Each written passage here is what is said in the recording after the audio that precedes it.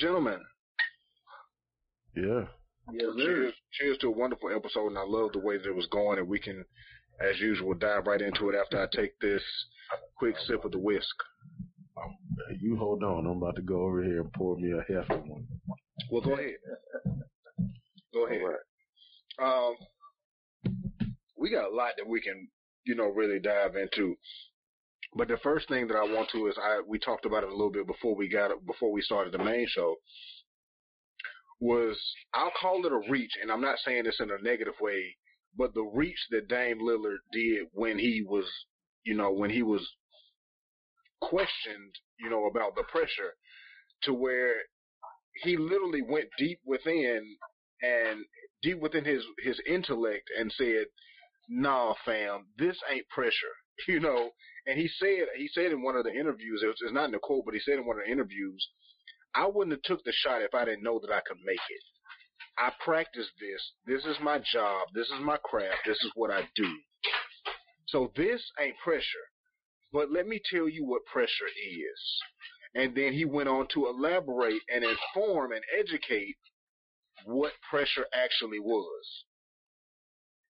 And it was eloquent, because for us being people of color, black folk, we already know, because we were raised like that. We we've been at the dinner table not wanting to finish, our full meal, and your grandparent or your parent hit you with the, "Is children starving in Africa? You better eat your food." So we know how to change that perception to put ourselves in the right frame of mind to overcome the challenges that we face, whereas others may not. But that was, in essence of what I think that Dame Lillard really did. It was like, "Oh, you think this pressure? No, let me tell you what pressure really is. Pressure is really this homeless man, this single mother, this person that's struggling to find a job, this person that's struggling with their mental health type deal. That's pressure. Me hitting this game-winning buzzer beater shot, no, this is my job. I practice doing this. Every day I hit the gym, I do this shot 100 times in my mind and 100 times on the floor, because it's what I'm supposed to do. This ain't pressure. This is what pressure really is." So I really want to commend Dame Lillard, just, off the strength of him putting things into perspective for everybody listening. Because he could have easily, just accepted the accolades and be like, "Yeah, well, I'm just a clutch player." Because that's what we've heard in the past. Somebody hits a game-winning shot, and they attribute it to being clutch. But Dame took the time to educate and elaborate and let people know, this ain't pressure. This is nowhere near pressure. Here's what pressure is. So I just wanted to start the conversation off and throw that in there. But whoever can take it from here and go ahead and and run with it.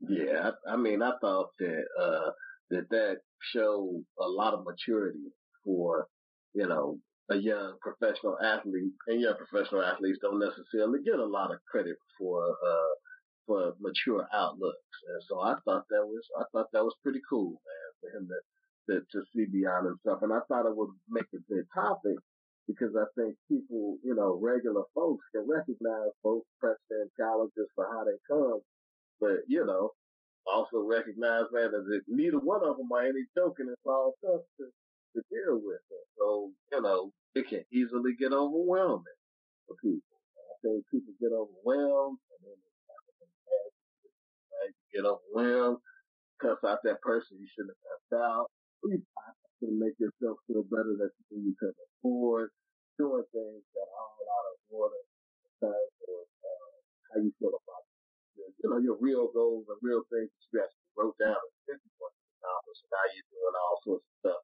It's not really pushing you towards where you want to go. In fact, it might be taking you away from where you want to go.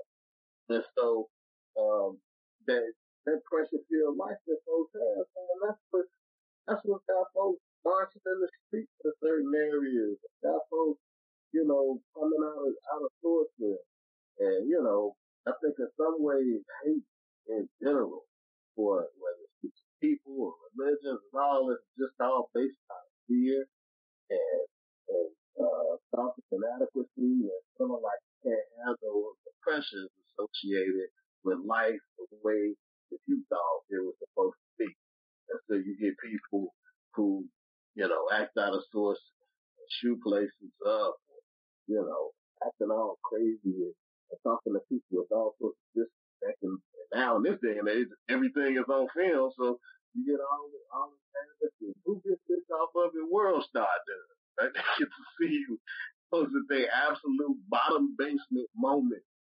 It was like, dang, man, why would you smack this dude because he thought the Chinese food that you didn't like or something like that, or you kicked him down the stairs and filmed it. Like, what is wrong with people? But that's the society that we're living in right now, man. And so, um, people do what otherwise, other folks do. Crazy. A lot of times, a perception or from a place of you've reached a certain level of economic security, so you couldn't see yourself acting the way that this group acts or that group acts or this person. Man, you're not above that. The wrong situations happen and you get in the right place. You'll rob somebody if you had to. You'll hurt somebody if you had to feed your family. Like the things that people who do when they're under real pressure, those activities are not above you. You say, hey, therefore, if not for the grace of God, go I. Recognize that fortunate, relative privilege that you have to be walking in that space, and then try to act accordingly when you respect that thing that you have, whatever blessings, however you call it, that you have. Then you start to say, well, I want to cultivate and take good care of these opportunities and these blessings that have been given to me. And I think that's when you start to be responsible and set goals and move towards what you want to do the right types of activities and manage your pressure in a way that's going to be productive for you and not destroy your family, those types of things, man. So I just, I thought that I thought that was a good topic. Most definitely. But DJ, I'm gonna throw it to you because I know you got something you wanted to say. Yeah, man. I thought the topic was super dope when Dr. Levin put the idea out there. I saw the quote from Dame, and we shared a few text messages about it and different things of that nature. But I didn't initially think about it as a topic, but it dives into so much where you can really peel back several layers of the onion. And I think when you think about people, most people come in layers. And I really appreciate the perspective that he's offering from the layer that he's peeling back right now, because what he offered, what the dopest thing that I thought he offered was a departure from the normal or traditional privilege perspective or response that you would get. Like you said, AJ, oh, hey, Dame, you just knocked down a 40-foot game winner. How do you feel about that? He's supposed to be pulling his jersey, pounding his chest, talking about himself. But he took that moment to shine a spotlight on other people. To me, like Dr. Loving said, when you talk about maturity, to me, that's uncanny wisdom to say, here's a moment in time that I'll never get back. People are going to talk about me regardless. They're going to play this on SportsCenter night after night after night. But the part that they don't play, Dr. Loving, is when he says those things. They show him making the shot, but they don't show what he said. See, that defines your depth as a person. Like I said, brand and image. The image of him making that shot is who everybody wants you to see. They're continually playing it. But his brand, at least to me, how did he make you feel? Instead of saying, game, checkmate, match, he said, I just want to let you guys know that we get paid a lot of money to play a game. Yes, I want to win. Yes, it's competitive. But no, that's not pressure. And see, I think he's highlighting the plight that many Americans don't have a platform to speak on. These are probably things that he saw growing up in the communities in which he either lived or was surrounded by. And oftentimes, the further we get away from a struggle, the more difficult it is for us to identify with it. And we sometimes forget that that struggle is even occurring. So again, for me, one of the special things about the message was, here's a reminder from a well-to-do person who's reminding you that there are people. And this was not about people who look like me, people who look like you. He didn't introduce any of that. That is a universal message. That homeless man could be any race, creed, or color. That single mother could also be any race, creed, or color. To me, that was he really reintroduced the human element to something. And he minimized how important a basketball game is, but how important real issues are. Those are the things that, our Congress men and women should be focused on. Those are the things our president should be focused on. How do you drive and deliver solutions to relieve things like that? So for me, I thought the message was empowering. And when you you continue to peel back the layer of the onion, you get to the place and space where you're talking about mental health and, just being aware of your own mental health. But critically important is also identifying and understanding signs for, maybe lapses in mental health or potential mental health issues in others. These are nowadays life-saving skills, and we need to be able to see those things, and those things are relationship-based. Arbitrarily, people I come into the office and I walk through, hey, Dexter, how you doing? I laugh a lot of times because nobody's really asking. It's just what you're supposed to say as you pass by. I caught myself doing that maybe 3 or 4 years ago, so I intentionally try to stop and talk to people now. I know the security guards at my job. I know all of them. I know if they have children. I know if their children are sick. I know what schools their kids go to, that type of thing, because I stopped arbitrarily asking them how they're doing. And I actually paused, hey, how was your weekend? What did you do? I know their sports team, things of that nature. Excuse me. But you can ascertain pretty quickly when you spend just a few moments with a person when something is slightly off. That could save your life, and it could potentially save someone else's. So Arthur says it all the time. Put down the device, go somewhere, and actually sit down and engage in the human element with a person. I would encourage everyone to do that, because at the core of what his message is, at least for me, what resonates is getting back to some basic human elements and understanding that, again, some of us are privileged with the problems or challenges or pressures that we have in our lives. Other people would get in line for them and wait. And we would not trade places or spaces with most of those people. So, yeah, that's that, man. Most definitely. And, you bring up a great point where,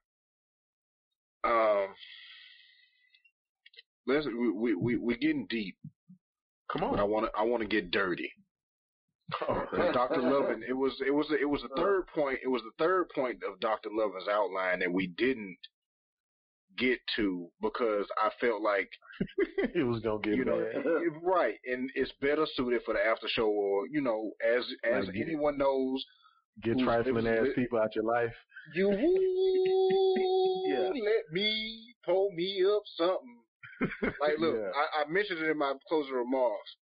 The importance of, just really listening to the words of that song where it's like, oh, I choose you, baby. Listen, you got to choose back to yourself. Your AJ the Mac days, man. Listen. Hold on now. Don't tell them too much. Don't Google me now.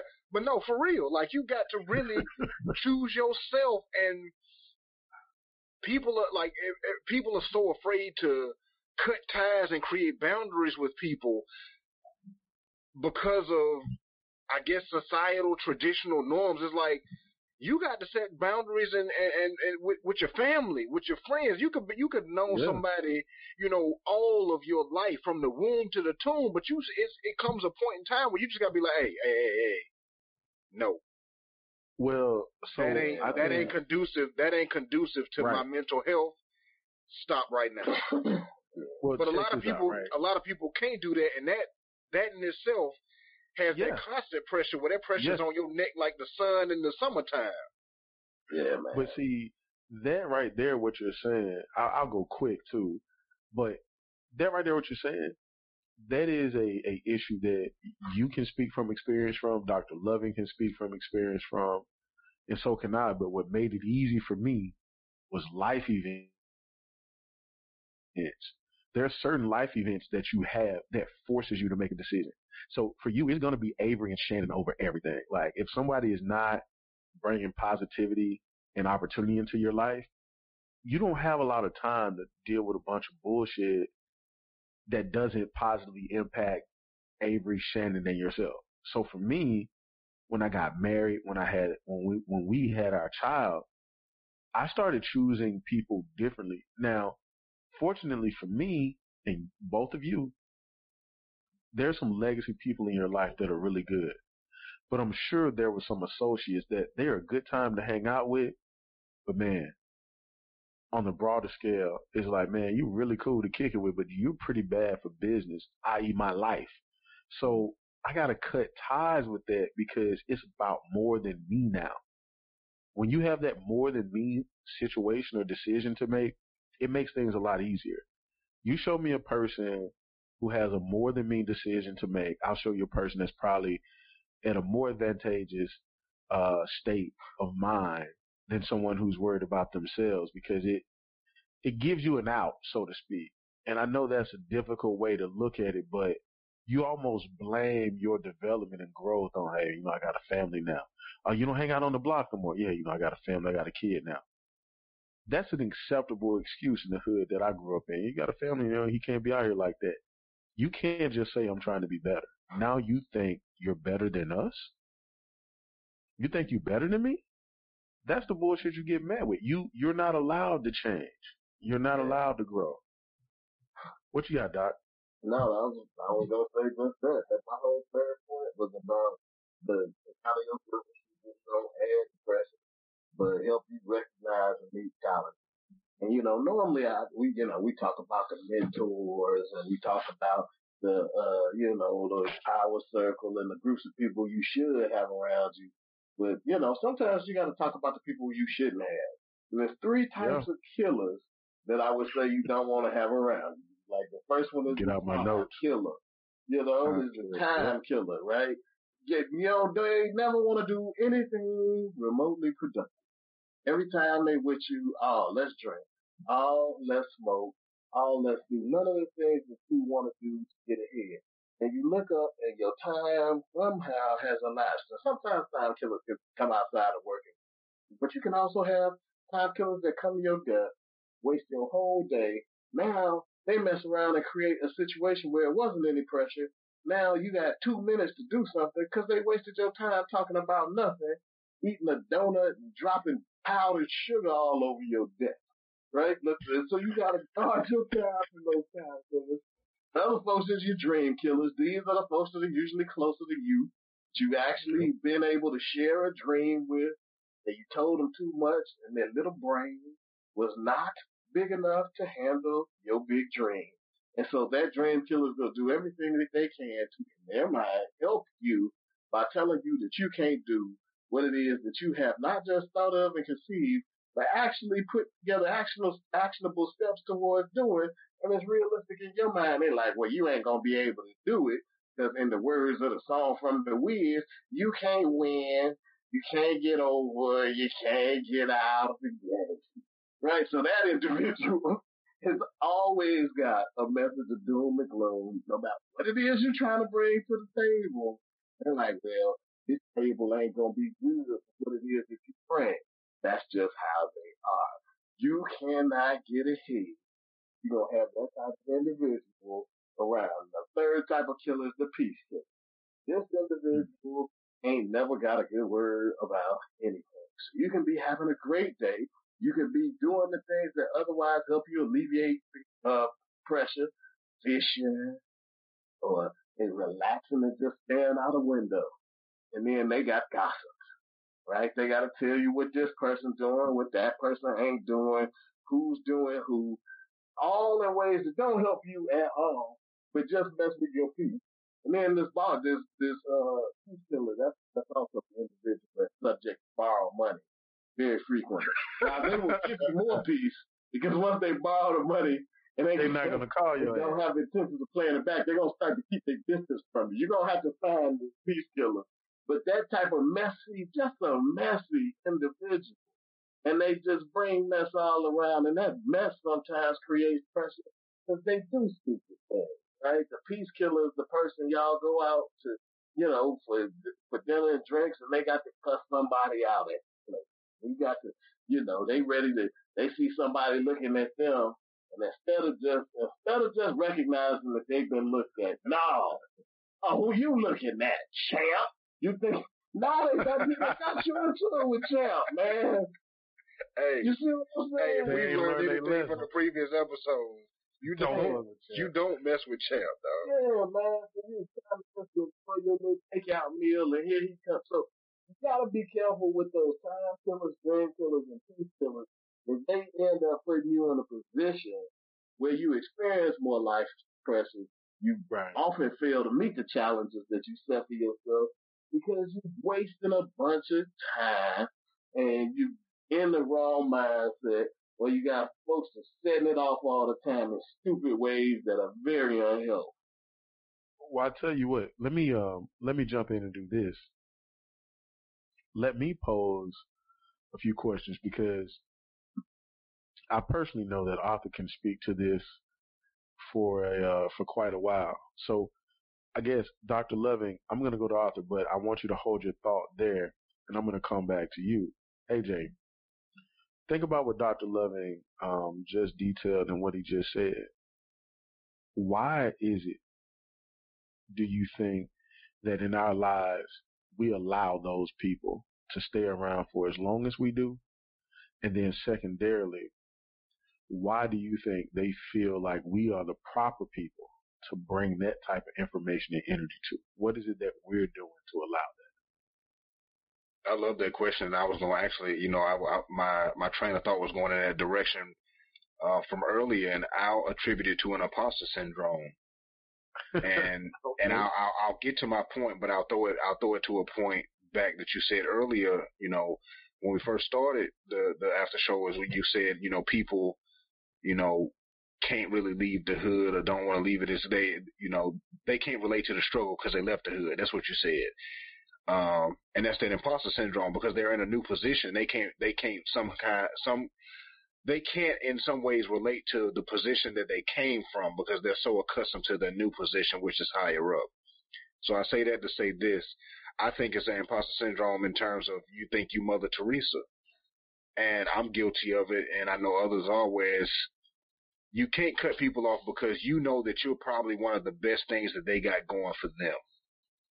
And you don't want to be the straw that that breaks that camel's back. It's like, look, if I stop, just mentally supporting this person, that could be the end of them. And you recognize that on your own.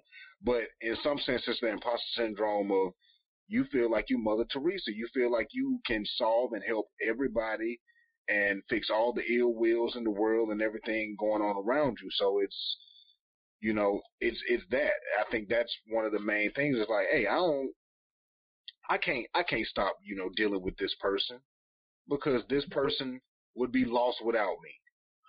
But if I may, what is the opportunity cost to you? Because it takes time, it takes resources. And again, we just talked about the fact that there's an Avery, there's a Shannon, there's your immediate, family or what have you. What's the opportunity cost for you just attempting to be there for that person? Oftentimes we're blinded by, especially when you're talking about somebody that you consider a friend, we're just blinded by the emotions of the relationship where you don't actually see the opportunity cost. You don't see what you're missing out on because you can't fathom that person not being there. And if vice versa for the person, on the other side of that equation, you just don't know. Like you don't know, and it's like the saying goes, you don't know what you're missing until it's gone. And That goes for that person on the other side of the equation where it's like, I don't know what I'm missing out on if I was to let that person go or to set these boundaries. You just don't know until you don't know. I dare to say what you may not be missing out on either. Right. Because, like you said, you don't know until that time comes. But Dr. Loving, you've heard the line of questioning. I'm interested to hear this from you. You are, for our listeners who are just joining us or what have you, you have a very unique story and a very interesting journey. Morehouse graduate. You could have went to Tuskegee, but you decided not to. But you went to Morehouse nonetheless, and we absolutely respect that. It's literally only an hour 15 away.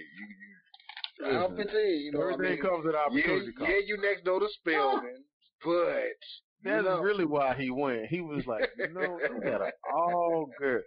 He was playing. Hey, anyway, his wife. Hey, look, we're gonna move on. We're gonna move on. Dr. Trump. We ain't gonna get Dr. Trump. But when you think about what we just spoke about, why is it psychologically? Again, you are the first African American male PhD in personal finance in the United States. Now, that didn't happen by default. There was some planning, some strategic decisions made, and I'm sure that challenges, pressure, properly dealing with them and overcoming those things were present. What can you talk to us about your personal journey? As we talk about peeling back the layer, let's peel back the onion a little bit and get to know Dr. Loving a little bit better, because you've had to leave some things on the table to go on and do the things that you're doing. So how have you done those things? But consequently, those same 3 people that you spoke about, why do you feel like those people felt it necessary or even an option to remain connected to you in those ways, even as you begin to move through, I wouldn't even say society, but mature in life? And I'm sure that they knew that they were not, but they wanted to hold on to you anyway. Can you talk a little bit about how you dealt with that? Yeah, and I'll say, especially the PhD process for anybody, it's always, even if you're a great student, it's an exercise and tenacity, and an exercise and being organized, right? And the tenacity, I will say that I can muster that up, but the organized thing isn't necessarily something that comes naturally to me. So I had to, I had to be very directed in my approach when it came to the school thing. But even before that, the decision to go to school, I had a person who is, I've got friends who I have been close to. I would probably call them more associates now, who, you tell them, hey man, I'm looking at a PhD program, and they're like, man, you already got a house, you got a car, you got a good job. Why would you leave all that to go back to school? You already been to school, those types of things. Now, though, if you hear and take in that type of message and continue to just listen to it and internalize it, then you might actually make that decision. And I tell you this, man, I believe that God has certain things plotted out for us, because I had made a similar decision after just hearing from one of my friends for a long time. Like, dude, you got it made. Just stay where you are. Don't go off to school. Don't do that. And I said, yeah, man, I got this car to pay for. In my mind, I was going to lunch. I said, man, I got this car to pay for. I ain't going to school, man. I'm just going to go ahead, keep doing what I'm doing, build up my financial planning practice, things will be fine, right? So I pulled out in the traffic, and I had a Chrysler 300M. I don't know if y'all remember the 300M. It's the one before the one that they made to look like the black man's Bentley. It was but it still had that big old. It's one of them big cars. I like big cars. You know how. Well, let's just say this. In college, Dr. Loving, AJ will tell you, I had an Eagle Vision, so I know all about the Chrysler series. What have you. I had an Eagle Vision with candy paint on it. But we're gonna pause right there. We'll come back. We'll come back to before that. It was a Grand Prix. But anyway, Let's focus on your you know, big Chrysler. cars. So my thing was, Right.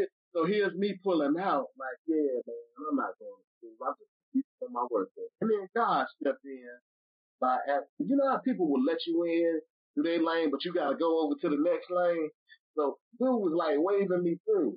And he waved me through into a car that was coming really fast on the other side of him. And kaplow! I'm talking about, man, the whole front of that Chrysler 300M was smushed. It was smushed. I'm talking about, like, there's no question when you looked at it. It was Like, total. it's total. Yeah. Oh, no. Yeah, it's It's total. total. You know, the airbag worked. Did you have tinted windows though? I did not have tinted windows. Man, you was riding fishbowl in your this had to be the late 90s. Now this is the early 2000s, man. Man, you had to have tint. You know, I was in the south suburbs of Chicago, man. I was going to, you know, deal with families and their money. It was, you know, I couldn't just. They needed to see you pull just up. super duper player and just put it on 20s and put hydraulics on it and all the rest of that type of stuff. Once I had the money to do all that. My point is, God stepped in and took away that car payment from me by showing me the pretty colors that all of the fluids of an engine make when they pour out on the ground. And I didn't even have my seatbelt on. I didn't get hurt. But I did remember fully what my last thoughts were before I got smacked by that car. And they were, I'm not going to school. And I feel like that was God trying to tell me, no, you're going to go. This is something that I have justice for you. And so there were people who started the PhD program before I did. But I ended up being the first African American to graduate it just because I stayed on task. And I didn't stay on task perfectly. But I set my goals. I did the things I needed to do, not without fail, because I had some things that I didn't do completely correctly. And I surrounded myself with good people. My wife was a good person to have along. She understood that, you know, that there would be times where I had to work late up at the university and spend time studying on things, and she was cool with it. And so she wasn't the type of person who was killer who was like, nah, I need you to see me, blah, blah, blah. We can't be together. And she was cool about it. Right? So she's playing the long game, bro. She did it. It's worked out for about a lot. For both of y'all. But at the absolute least, you know, we made it through the program. And I think that anytime that you find something big, that's a goal that one person within a couple has, it either is going to become something that the couple is willing to work together to do, or if it's extremely important to that one person, it's going to be the one thing that ends up tearing that couple apart. Because, you know, a big goal is likely going to have to take a little bit, you know, it's going to take some work and preparation from the person engaged in it, but it's going to take some sacrifice from the person who's feeling who really feels that absence. And so, you know, you have to be selective about either who puts a goal around and say, I just ain't gonna be nothing. Or you're gonna have to be selective about the people who are around you and say, I just can't be around people who don't want me to be nothing. Now, Dr. Lovin, do you think that your entry into the PhD program gave you a natural barrier to some of the folks that would have normally had access to you, or was there a really like come to Jesus type of moment where you had to make some concrete decisions about who you affiliate yourself with in your immediate circle? I think that there's a little bit of both. I respect the fact, you know, university environment is insular in a way that, you know, people who don't want to learn or grow usually don't come around there so much. So to the extent that you have fellow classmates and all of that, you know, usually you have a certain floor of commitment. But there are varying levels of commitment still within there. You gotta recognize it. You know, there are some people who can whip up together in a couple hours, which takes you a couple of days. So you have to make sure that person who, you know, is killing time because it's comfortable for them, you have to recognize, well, it's going to make it really uncomfortable for you Right. if you haven't gotten the things done that you need to get done during that time that you're killing. You got to recognize that your ability to accomplish things is going to be based on both your timeline and your ability to expend that energy, not the person who is, drinking next to you. So if you have Right. that sort of responsibility in you, then you're like, all right, I gotta go, or I'm not gonna make it to this. What if that person is cool and they be the type of person that says, oh, okay, I understand, rather than fighting you on whether or not you're gonna come out and do nothing with them. And then, they understand that the overall goal is more important than those few hours of fun that you have, time at the bar with. So, I mean, it's a little bit of both, man.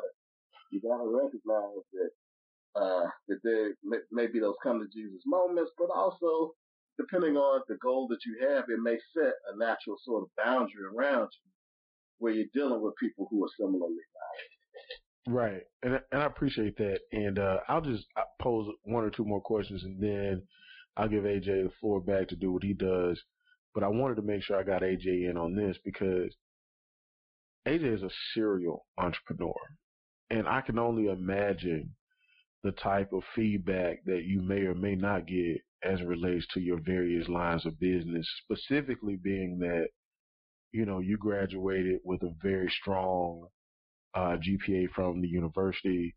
A lot of people may encourage you to, hey, you got to stick this corporate path out, so on and so forth. But I know that one of the things that's always been important to you was multiple streams of income, making sure that you had some type of autonomy and control over your life. And I like to know from you the same thing that I asked to Dr. Lovin.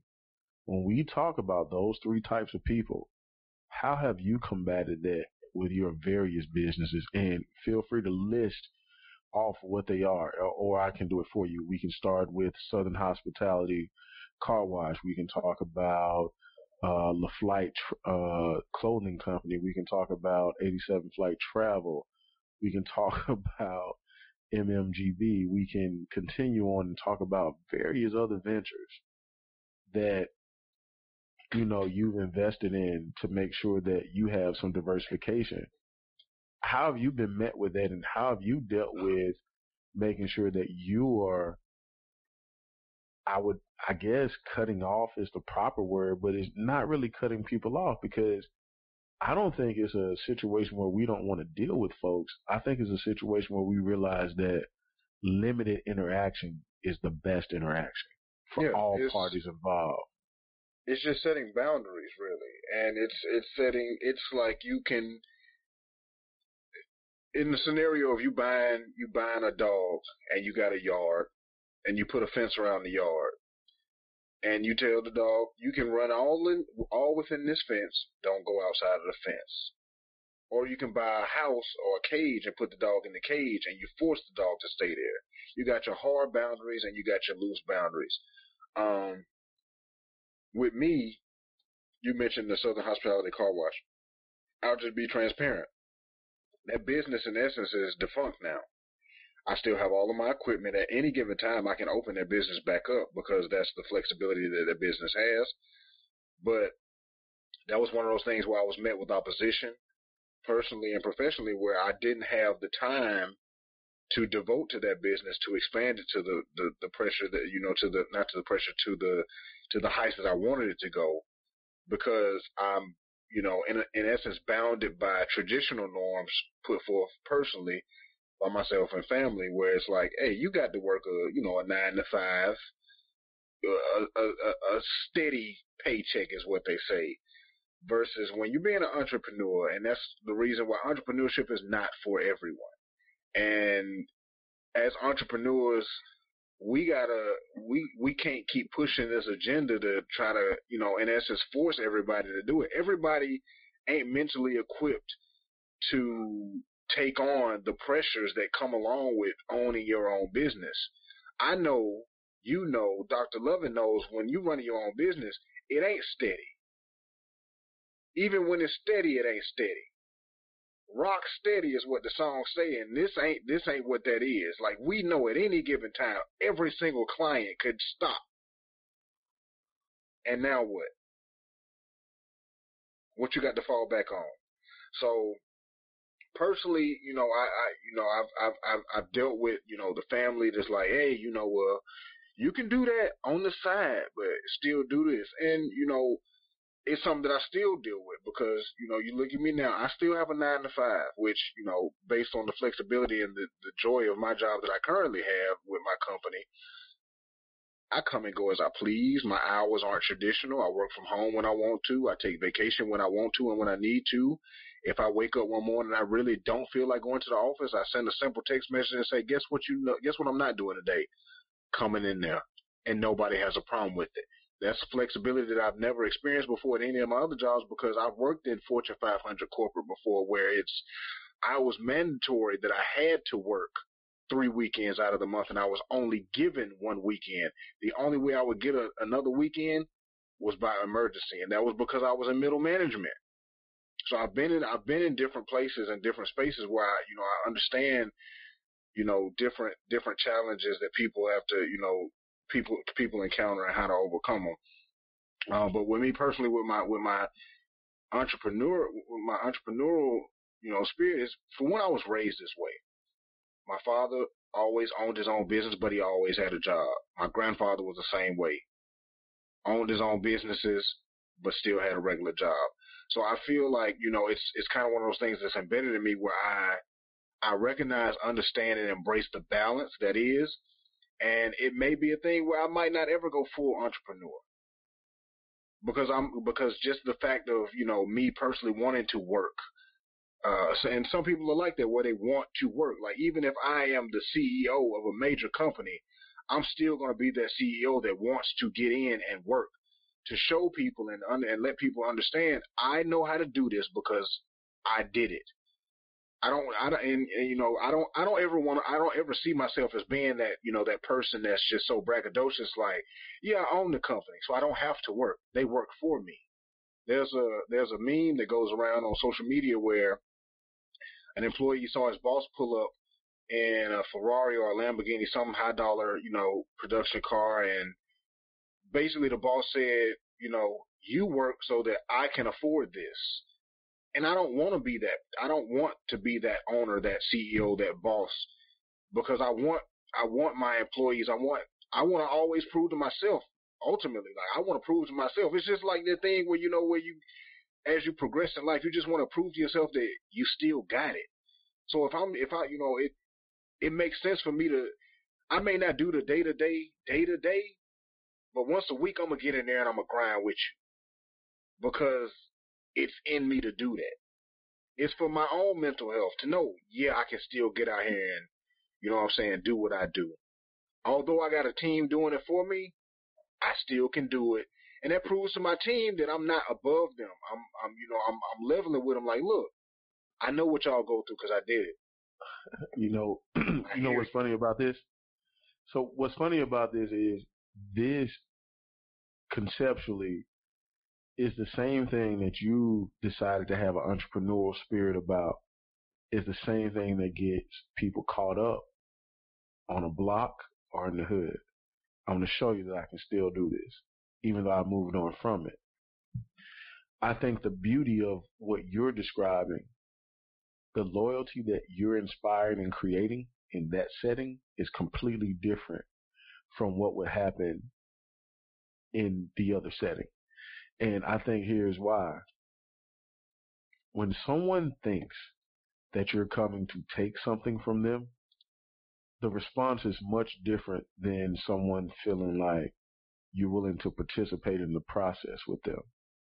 And I hear you describing the need, the want, and the desire for folks that work with you to know that you're willing to participate in the process with them.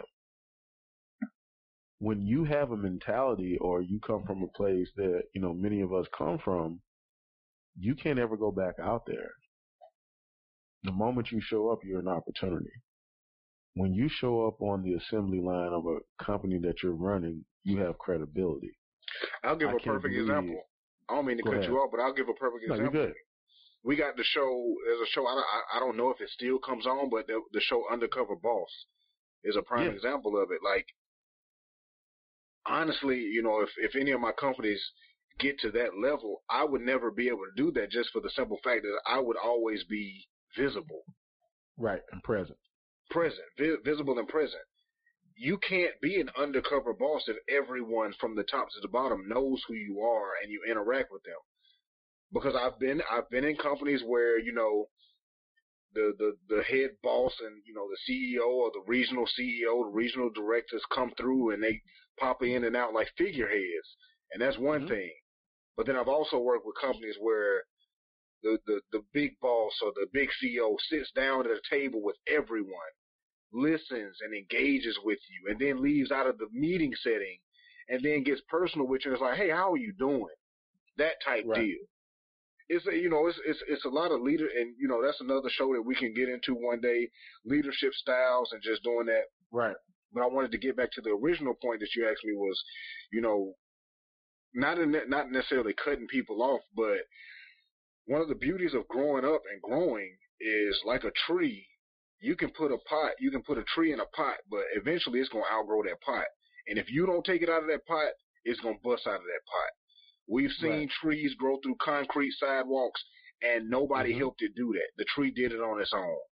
And sometimes that's what it takes for people. And for me personally, a lot of the situations, I'm not ashamed to say it, that's what had to happen for me. I just had to naturally outgrow certain people in certain situations. Not to say that they were super toxic or anything in that manner. It was just like, hey, you ain't really contributing. This is really kind of one-sided. It ain't really equal. It literally just fades away. Right. But at any given time, it can pick back up where we left off, and there's no love lost, and nothing, no hard feelings, that type of deal. And then in other situations, it may not necessarily be a come to Jesus meeting, like you say, where it's like, hey, look, I'm cutting this off right here and now. It's just literally like, bam, I'm cutting it off, and I don't even say nothing. I'm ghosting you. Or you ghost is because it has to happen. Because that way, we can keep intact the personality that was there. It was like, I'm not going to tell you to your face that I don't want you in my life no more, because I'm not going to neglect the good that's come from this situation. I'm not going to neglect the positive that I've learned from this situation. But for all intents and purposes going forward, I tell myself I'm going to limit my interaction, like you say. And we'll work it that way. We'll work it from that angle. I'm going to limit my interaction with this person. And that's how it moves on. And if that person pops up and say, hey, what's going on? That's when you have that real talk. Like, hey, look, man, this is going on. It ain't no hard feelings, but I got to choose myself. And you got to be real with people. You got to let people know. Exactly. People over things. You got to understand that you, in a lot of cases, are that person. Right. Well, even along those lines, I think that when we talk about, self-care, we talk about we talk about challenges and overcoming pressure. One of the big things that we have to understand, again, as we talked about being introspective and making sure that we're not putting undue pressure on ourselves by the company that we keep, you have to realize the season that you're in at that moment in time, because you can't take everybody everywhere. I'm sorry. You can't. I have friends that if I want to go out with, I know wholeheartedly they are a better time to go out with than others. If it's time to do a church service or whatever, you damn well better not bring the friend that don't do church. It's going to be bad. So you have to know your personnel.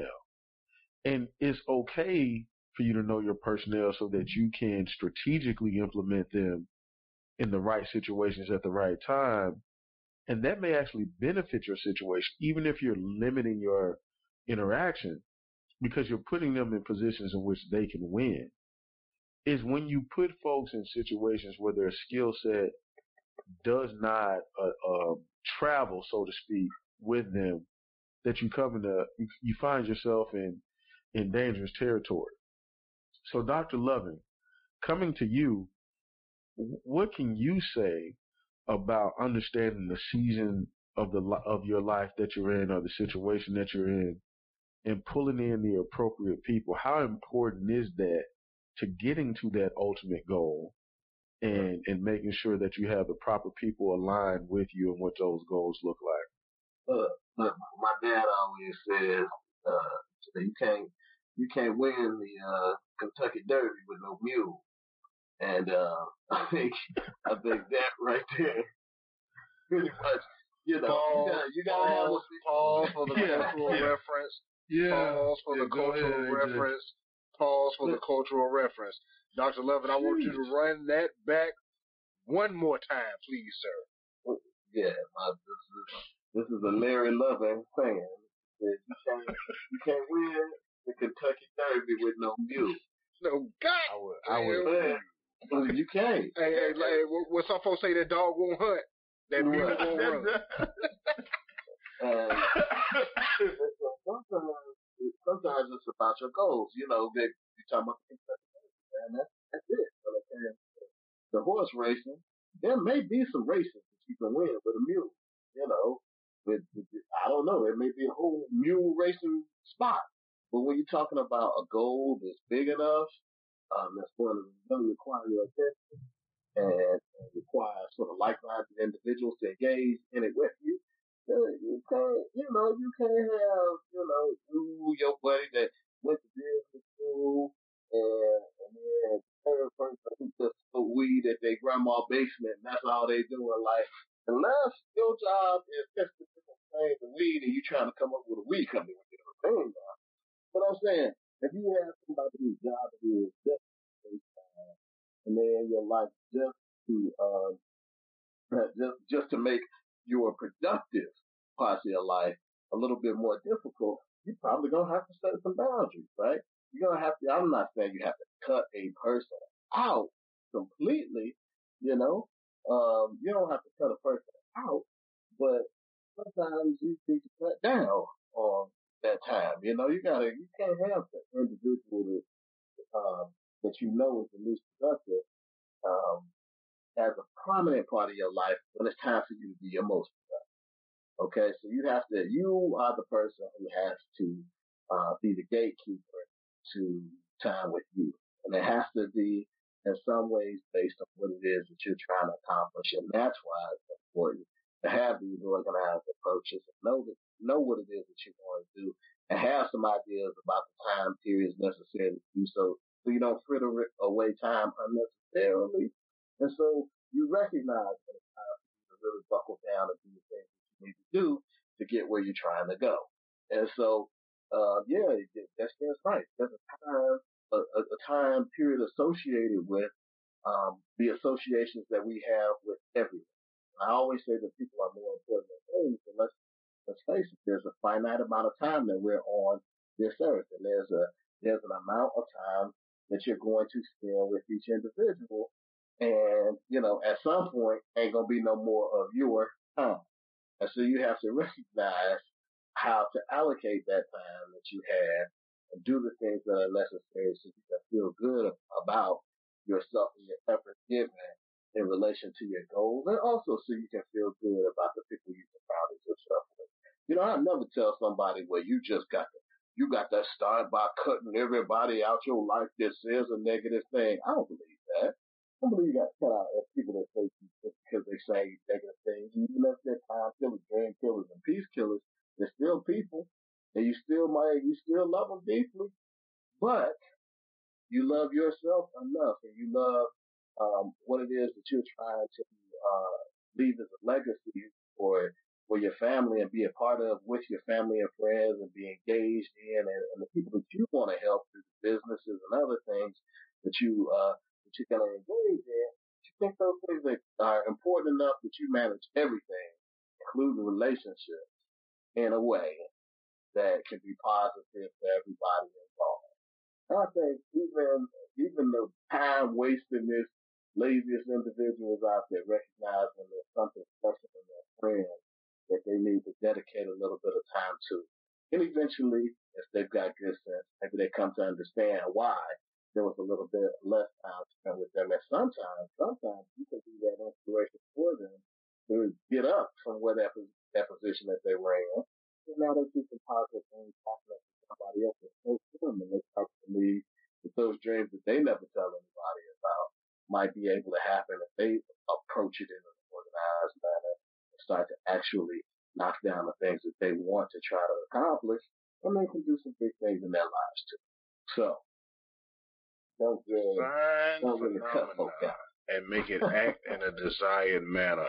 Ladies and gentlemen, I promise you, we do not intentionally loop and thread all of these things together, but I promise you, we have been consistent in, dropping the same jewels over and over again throughout these episodes. What's this, episode 7? It is. Yeah, this is episode 7. And it's a thread being laid, it's a theme being laid, and like we said before, I don't know if we actually know what it is at the end, what it'll be. We don't know when the end will come, but it's just crazy. It's just crazy because like even in the main episode, the main show, the theme of people over things, power being the ability to define phenomena and make it act in a desired manner. Everything that we've said from episode 1 up until episode 6 is literally just constantly just popping itself up like signs and signals. It just blows my mind. Like honestly, I just wanted to point that fact out. Cause it's unintentional, but it's very organic how it happens. And I just wanted to make note of that. But in terms of like setting these boundaries with people, the only thing that I would, put my 2 cents in is if you got somebody that is purely negative and you can deem, them or the situation as toxic, that's when you set that hard boundary. That's when you had that come to Jesus mean like, hey, this ain't gonna cut it. That dog won't hunt. You can't win the Kentucky Derby with that mule. And you let it be that. Other than that, like I said, personally, I got some people that I used to talk to every day. Now, every quarter. And it ain't business. It's just, hey, you came across my mind. I'm checking in. You good? All good. Being an entrepreneur is, and DJ will tell you, Dr. Lovin is being, introduced to my mind of how I think. And they'll attest to the fact that, and my wife definitely is one of the main ones. My wife and my family, my immediate family will tell you, my ideas come. I'm Edison. No, I take that back because Edison stole a lot of shit. Let's be real about it. Edison was a crafty motherfucking thief. Sorry to say it. If he was your hero, research. Edison employed a lot of people who took their ideas and patented them under his own name. I'm not that. I have original ideas, and we said it before, where ideas are energy and they float around. Maybe I'm getting it from somebody else because they let it go. And I do the same. I don't take every idea and run with it, but I have a lot of them. Ideas come to me, every hour on the hour. And DJ, I'll tell you right now, I call DJ, 2 or 3 times this week. Just with one of the biggest things you could ever think of. I won't share it here, but you can attest to it. Where it's, hey, I'm hitting him up like, look, this shit's gonna happen right now. But DJ is one of those friends and one of those people that's part of my strategic circle, my power circle, and my strategic partnerships, where he's not gonna downplay it. Whether he believes in it or not, he's not going to downplay it and be like, man, you crazy, man. Ain't nobody going to let you do that. Them white folk, we've been there before. He ain't that person. But we all got those type of people that do that. They might not necessarily negatively tell you, like, you can't do it, but they'll come up with excuses for you. And then you let those excuses infiltrate. And now the pressure's on. Will you succumb to it? Or are you mentally strong enough to be like, man, look, this is something that I want. and you're not going to stand in my way. So what I got to do right now is push you to the side so that I can keep going forward. That's a strong mental quality, a strong mental ability to be able to do that. And everybody ain't ready and everybody ain't able. And there's a lot of things you can do micro to get yourself in position to do that. Small things like Dr. Love and the DJ said, just limit your interaction. Stop sharing so much. If you got an amazing idea for yourself, don't tell nobody. If you already know that the person that you want to tell gonna give you a reason why you can't do it, don't tell them. Hold that shit like you're nuts. Sorry for being real. I'm being real. Hey, I'm sorry for being real, but y'all know how I get when we get towards the end of the after show. You know what I'm saying? The drink is in my blood, and I want to be real with you. But look, hold it like you hold them. No. Or just hold it. Just look, just protect it. No. I'll put it in better terms. Like, that's not that don't hold it. No, I'll put it in the better terms. Like Wu-Tang said. Like Wu-Tang said, protect your neck. Don't stick your neck out there like that. No. Don't put yourself on Front Street. No. Because listen. For those who don't know, y'all gonna get these cultural references. This is what the after show is for. Y'all gonna get these cultural references. You sang the song to the back. I mean, how much more cultural reference are we gonna end up with? I was like, he done cut. Man, hey, we jam packed this. We jam packed this episode. We jam packed this episode. Now on, we cannot wait. We're not taking any weeks off anymore. We can't take weeks off. We can't give him any additional time to build up. And like the old folks say, he all riled up. He all riled, smelling his must. Well, yeah, man. Look, y'all look. Once I say something off the wall, that is when we know it's time to go ahead and bring it on home. So I'm gonna do just that. I'm bringing it on home, and I'm gonna throw it to y'all to wrap it up. But in all seriousness, because ultimately the goal for this is to help ourselves and to help others in the process. Like we said, this is the Brethren Podcast. Bread like bread, BREAD, because we're always talking about our bread and we always about our bread. As comical and as free spirited as we are in the episode and in the after show, it all has a purpose and it all has its reasoning. We want to see ourselves and everybody listening to do better, personally, professionally. All of that, like, is that's ultimately what it is. And sometimes you gotta lay it straight for some folks. Other folks can catch it from the innuendos. Everybody everybody can't pick up on everything, but some people can. So if you picking up what I'm dropping down, that's good. And I'm saying, I appreciate you for listening. But that's all I'm gonna say. You know what I'm saying? I'm gonna throw it to DJ, and then we'll let Dr. Lovin close it completely out. Well, I missed you guys, man. So I'm very happy to get back to the work that we're doing. What I won't say a lot about some of the things we talked about because we covered a lot, but what I would really hope is that the message is resonating with the folks that are listening. And I would ask the people that are listening that if the message is resonating with you, that you share it with someone, because we don't get a lot of conversations like this in a lot of communities and a lot of social economic demographics across the country. And what we want to see people win. And we want to see people win big. And sometimes all it takes is something small to be sparked within you to allow you to really go after the things in your life that you want to go after.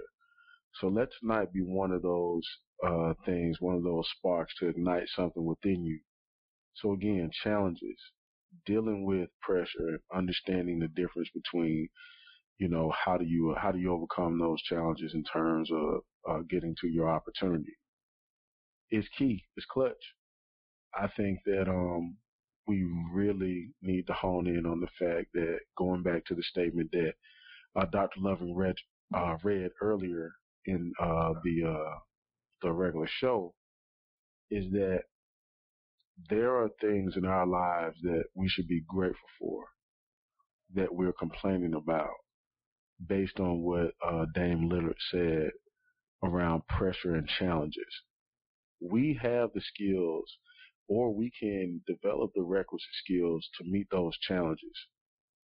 Doing those things will reduce the level of pressure in our lives. But again, we are here as resources, and we'd welcome any engagement, any feedback that you have. We appreciate you listening. We appreciate the opportunity to be a part of your lives and a part of the journey. So that would be my closing comments. Most definitely, Dr. Levin. Yeah.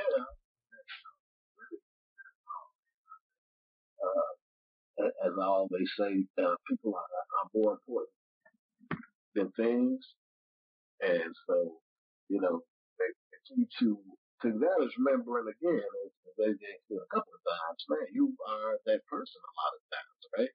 So, prioritize those goals that you have and move toward them, and then work with the people around you, man. You can create an electric environment around you. Everybody accomplishing goals and inspiring one another, and that spark that they have is set off a spark in you, and it's one of those environments where everybody's winning because it's such a stimulative, positive, productive space, right? And I think that we all yearn to have those spaces around us, and we all want to be that positive influence in the lives of people around us. And so, if you recognize that, then you do the things that are necessary to approach and handle those challenges around you. And you also do the things that are necessary to treat yourself well and alleviate the pressures in your life and limit those for the other people that you can be a positive force in their life for too, man. So to the extent that you can do those things, I think that you'll be happier with where you go than where you were when you started. That's what life is all about. Hey, Arthur, real quick. Go ahead. Yeah. Again, before we close, I want folks to just really remember again, the problem is not your major problem. Your major problem is your attitude towards the problem. And if we could just have a small shift in mindset as it relates to that, I think that dealing with pressure and challenges will become a lot more manageable for a lot of us. Most definitely. I think one of the key takeaways from all of the episodes, and kind of like the underlying theme that I'm starting to see, is accountability for self and self-realization, self-actualization, prioritizing, which falls under accountability. Just knowing, putting things in perspective for yourself, understanding that as dire as the situation may seem, go back to that old school mentality where you're sitting at the table and you don't feel like eating, and your mama or your granddaddy or your dad or your grandma tell you it's kids starving in Africa. And it puts you in the perspective like, look, I may not like what's on this table, but it's food, and there's somebody who don't have it. And if that's what it takes, that's what it takes. So if that's what you got to do to yourself to stay on track, stay focused, do it. But as for us here, we're gonna keep doing what we're doing. We've been called to do this, so we enjoy it. Like DJ said, I missed this conversation last week, but we stay in touch. We got our group message where we constantly going back and forth, throwing ideas, shooting the breeze, as they say. I won't say the other words, but we communicate, we hold each other accountable, and it's a blessing. So go back to the first couple of episodes. Find your power circle, find your strategic partnerships, get with it. Like I always say, get with it or get lost. And that's what you can tell yourself, and that's what you can tell others. Get with it or get lost. But we always thank you all for listening and supporting, and we can't stress that enough. Our listeners have gone up. We got an increase in listenership now, so thank you all for that. Continue to share, Continue to subscribe. Continue to send us feedback. We appreciate all the shout outs and the sharing that y'all are doing. It's phenomenal, and we can't thank you enough. We got more to come, bigger and better to come. You know, because with my two colleagues, they they do great things. I'm just a layman here to relay for the common folks. They are they out here doing it. So Yeah, I'm just doing my humble part. Humble pie. What it take to turn these whites only pies into? All right, so. Follow us on our Instagram, Brethren Pod. That's BreadrenPod on Instagram. You can catch all of us at our individual web domains. Destrian Wells can be found at DestrianWellsConsulting.com. That's DestrianWells Consulting.com. Dr. Ajamu Loving, PhD, can be found at AjamuLoving.com. That's AJAMULoving.com. And myself, AJ Woodson, can be found at MMBBGW.com. No need to spell because I just did it. But as always, thank you, and we love you from the Brethren Podcast. This is the after show, and we love you, and we'll catch you on the next episode.